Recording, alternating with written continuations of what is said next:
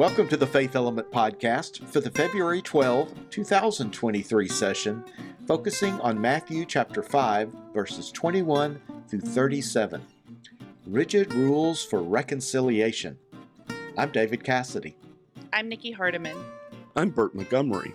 And I'm Daniel Glaze. If you live long enough, you end up changing your mind on some things. Or at least most of us do, right? I mean, you believe something for a while, you think a certain way, and then something happens that you go, oh, doggone it, I was wrong, or I need to think about that differently. So I'm curious, what's something you've changed your mind about? The LSU Tigers. You should see the look I got. No, parents... You've learned not to like them, right? No, I learned to like them. Oh. I grew up a diehard Tulane fan. Both my parents went to Tulane, and we were taught from the moment my sister and I were in the womb, we were taught that the LSU Tigers are the epitome of evil itself. Yes. And I hated them. And we were in New Orleans, and all my friends were LSU fans. I hated them. And after living in Kentucky, about 20 years after I moved away from Louisiana, I realized, other than brain surgeons, people weren't talking about Tulane sports, but everybody was talking about LSU or Kentucky or everybody at Mississippi State. But Mississippi State wasn't making a lot of waves at the time. That's Tulane, though. But anyway, so like, hey, these are my people. This is everybody I went to high school with. This is my neighbors, people who baptized the pastor who baptized me. And I kind of missed it. And I realized I liked pulling for LSU. Then I moved back to Mississippi and had to deal with their fans again. And now I'm kind of iffy. That's a big deal to change sport affiliation. Right. It is. Yeah. It is. It's huge. So, it's interesting, and I'll sort of tell on myself here, even though I have been part of this podcast for several years, and we sort of have a virtual Sunday school curriculum. It's interesting when in the middle of when COVID first happened and everything shut down, we immediately went to live streaming. Not super different from what we're doing, with Faith Element. But I will admit that I thought, gosh, this is a pretty poor substitute for the real thing, for really, gathering in church, worshiping in churches together. And I will admit that something happens when physical bodies are present together in the room, of course. But I will admit that I have so come to embrace virtual church ministry. I mean, we have been graced with new church members who found us, who have visit with us once a year. But one of our wonderful church members lives in Syracuse, New York, and she serves on committees, because she's able to connect virtually and connect with church committees via Zoom. And so I used to be one of those, unless you are infirmed or physically separate from us, you need to join us in the sanctuary. That's where the real worship happens. I've done a 180 on that. It has to be both, and it's going to be both for a long time, the in-person plus the virtual. Mm-hmm. And if we'll open our minds and our hearts to it, we can feel and the presence of one another, and we can believe that we're one family. So, yeah, I've changed my mind on that. I'm gonna say roller coasters. So, in my former life, I used to love to ride roller coasters all the time. I would ride the ones that flipped you upside down. I would ride the ones that go really fast and really high. The only ones I didn't ride were the ones that had straight vertical drops. I can't do the straight vertical drops. Never have been able to. But now I don't ride roller coasters anymore. I don't like them anymore. They're not as fun as they used to be.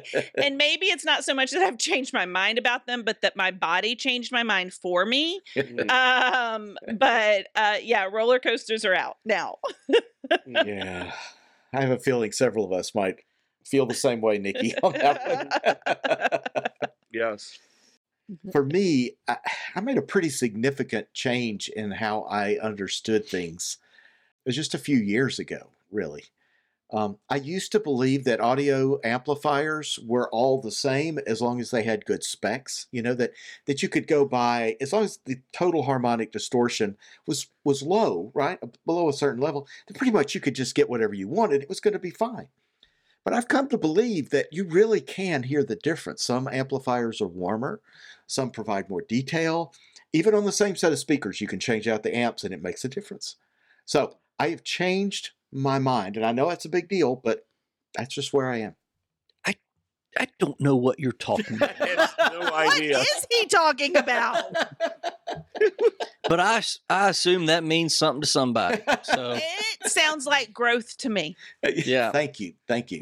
Yes, it was a revelation for me. Yes.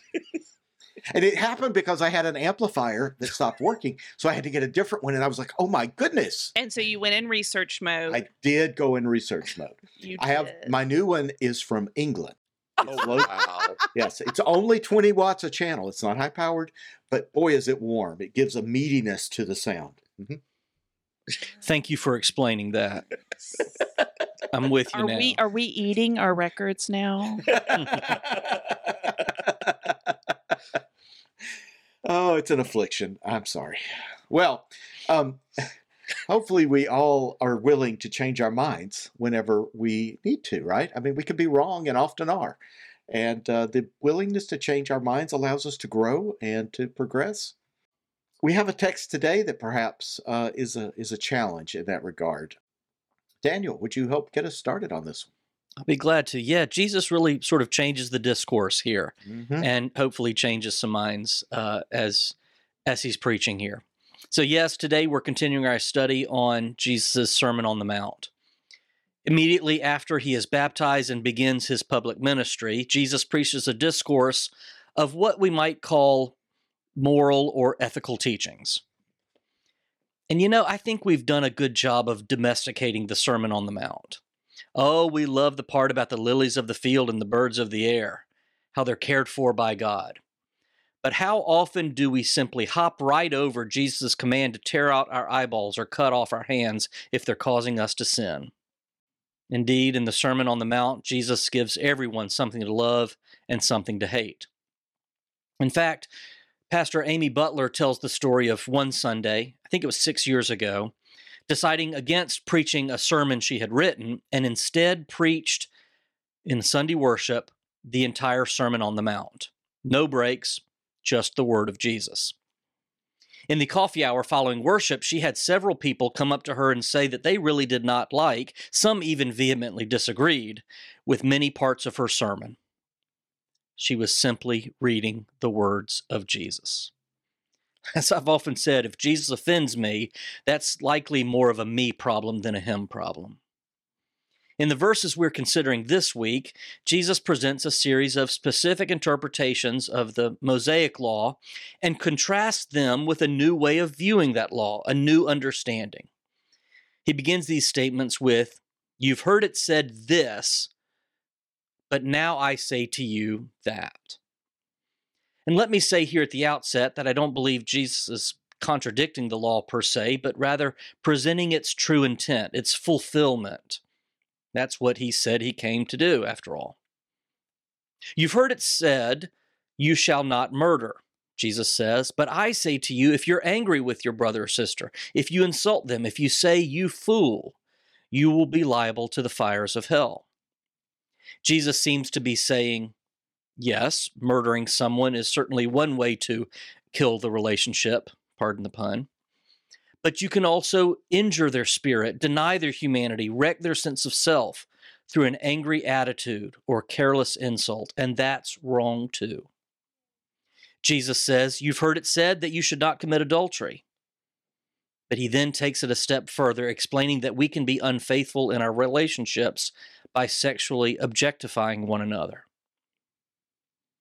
Through these examples of human behavior, Jesus shares with us what the law says about conflictive and damaging human interactions, and with fresh insight, he gives us a path to mend these broken relationships. And that's what I think this is all about, mending broken relationships. Because here's where Jesus lays it all out for us. Before you bring your offering to church, he says, you must reconcile yourself to the one whom you've hurt. Then you give your gift to God. I think this is important because God created us to live in relationship. So when relationships are broken, when we're separated from one another, we're also separated from God. Jesus indicates that reconciliation with God cannot be separated from reconciliation with one another. And for that real reconciliation to occur, we must not only acknowledge that we've committed an offense, we must value the relationship enough to seek to restore it, face to face, person to person. This is an extremely timely word for us today, I believe. I don't know that we are any worse than previous generations in damaging relationships. However, and I'll defer to Bert, our resident sociologist, but it appears to me that in our hyper-connected world, it's much easier to damage relationships nowadays because we interact with so many people multiple times a day through phone, text, email, social media. We have many more opportunities to damage relationships. We used to have to wait until Thanksgiving to get into it with Uncle Frank, and now we can do it anytime from the comfort of our living room sofa. Now, let me be perfectly clear about something. There are absolutely times when it's okay to sever relationships. There are absolutely times when we must walk away. Sometimes the differences are too great, or to maintain our own sanity, we have to part ways. Moreover, abuse in any form is never okay. And in order to be safe, you may need to leave. That may go without saying, but I need to say it anyway. Now, that said, I think in many cases, relationships can be and should be restored. So let me ask, dear listener, that difficult question. Do you have a relationship that needs mending? Might you hear the call of Christ to pick up the phone, have lunch, offer forgiveness? To be sure, offering forgiveness doesn't mean that instantly the hurt is gone and the relationship restored. But maybe it's one step on the path of letting go some of the pain and bitterness. It's not an easy task, that's for sure, but forgiveness and reconciliation are crucial for God's will to be done on earth as it is in heaven. And that's some background on our text for today. Daniel, thank you. I don't know if I have anything to add other than I love how you connected it to relationships and to destroying relationships, whether that's through objectifying people or through our anger and hatred, cutting them off. But also like how you came back and said that sometimes that's, for our own sanity, you have to put up boundaries and walk away. But and as a sociologist, oh my gosh, yes, social media has made it a trillion times easier and faster for immediate anger and immediate attack and destruction. And there are it just feels like there are active forces seeking to get us to be difficult with one another, right? To divide us, to cause us to take positions opposing one another in such a way that it damages relationships. And it just feels like all over the place there is the call. It's almost like a pull to become angry about something at someone. And it's like, I don't want to live like that. That kind of caustic relationship is unfortunately good for business. I mean, I'm not going to both sides this, but look at cable news channels of varying perspectives and look at which ones are most highly rated. And ask, are those ones that are straightforward news giving, or is it commentary with a bite, making fun of others, degrading others? It's good for business. And that gets into us. It has to.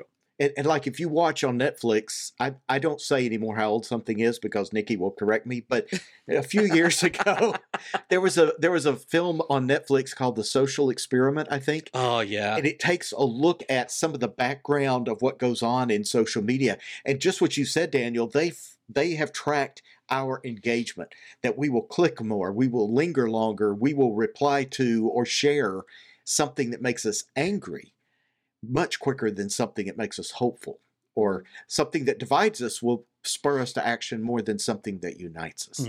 And that's man, that's unfortunate that human nature is such that we are prone to that. And just like the people who were listening to Jesus speak, David, I'm just saying, okay. Yeah, I mean, I'm terribly guilty of that. I am too. I've really tried to cut back a whole lot of. In fact, I've cut down to only one social media site, and I really limit what I allow myself to scroll through, because I immediately want to post something. I want to share something. I want to respond to somebody, and I'm like, I'm not doing that anymore. Nope. Yeah. Yeah, I've done the same thing, Bert. I have definitely backed away from it quite a bit because, woo, that reflex kicks in fast. And it does destroy relationships. It does. Yeah. With people that you love. This is true. This is true. So speaking of social media, do y'all remember, it's probably 3 or 4 years ago, and David, I'll find a link and put it in the show notes. Do y'all remember this viral video of, it was a woman in the seat on the plane, and there's a gentleman behind her, I use gentleman loosely, who's punching the back of the seat. She's recording it. It was so bizarre. The whole setup was, are you on the woman's side or the man's side? Because apparently woman reclines her seat and it's in the man's way, and he has no recourse evidently other than to start punching her seat. And I thought, why is this team her or team him? Why are we acting like this? Why did we not say, how hard would it have been to say, excuse me, is it okay if I recline my seat? I'd like to take a nap. Oh, no worries, but I'm trying to work. Can you maybe only put it halfway back? Right. Sure, no problem.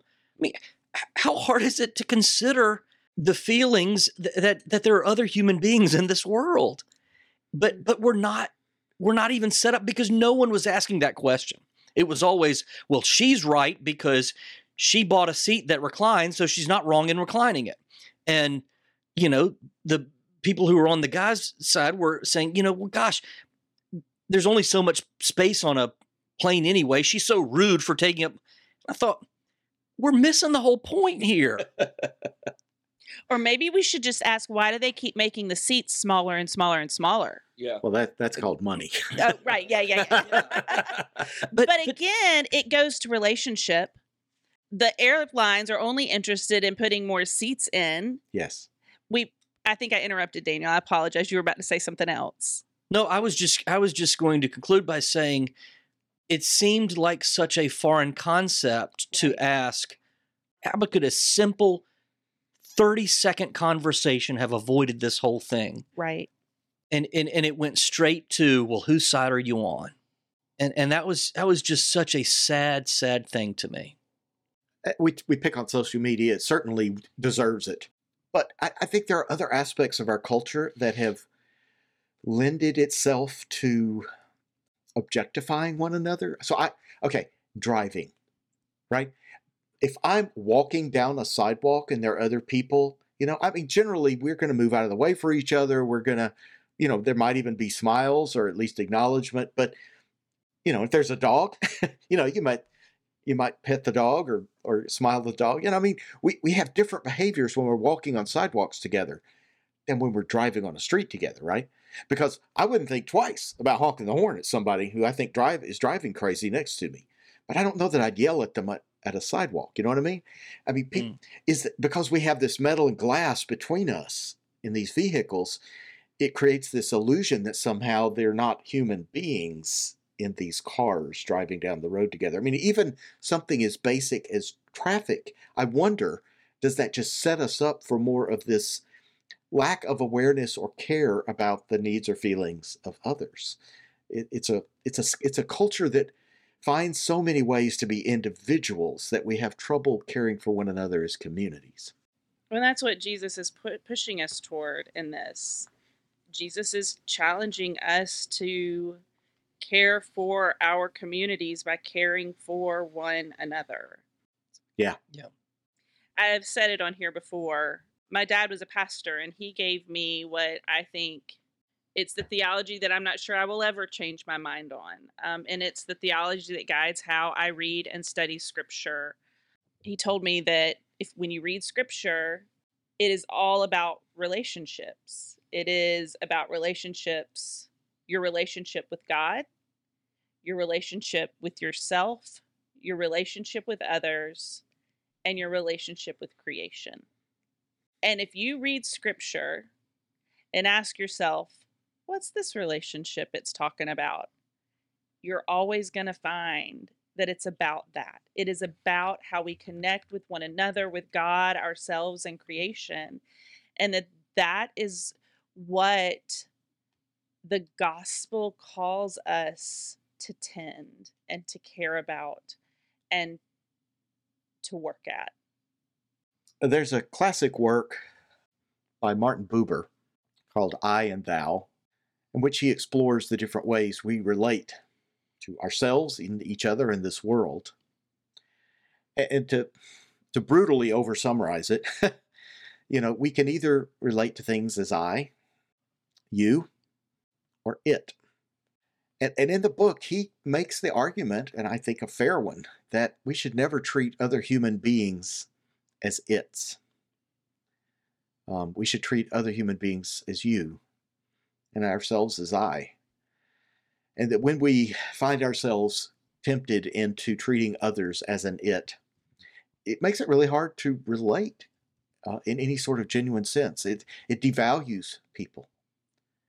And I have to wonder, and I certainly remember that book as we're reading this passage, because I feel like that's a lot of what Jesus is calling us to do in relationship to one another, is to see one another as people, as creations of God that are valuable and unique and wonderful and terrible, but they're still yous and I's, not its. And it may be that part of our path and our challenge is for all those people we see as we move around our daily lives, whether we're in our cars or on the sidewalk, in the grocery store, or at work, at school. Those people next to us, across from us, bumping into us, those are creations of God. And our relationship to them matters. And I think part of what Jesus is reminding us is it matters to God. But it also matters in terms of who we are and how we grow. And maybe that's a challenge for me and for all of us this week, to find ways to catch ourselves when we are breaking relationships or harming them, and instead put our energy into forming relationships and strengthening relationships and healing relationships. Thank you all for this good conversation. Thank you. Learn more about our Faith Element Bible Study curriculum at faithelement.net. Faith Element is a service of Faith Lab.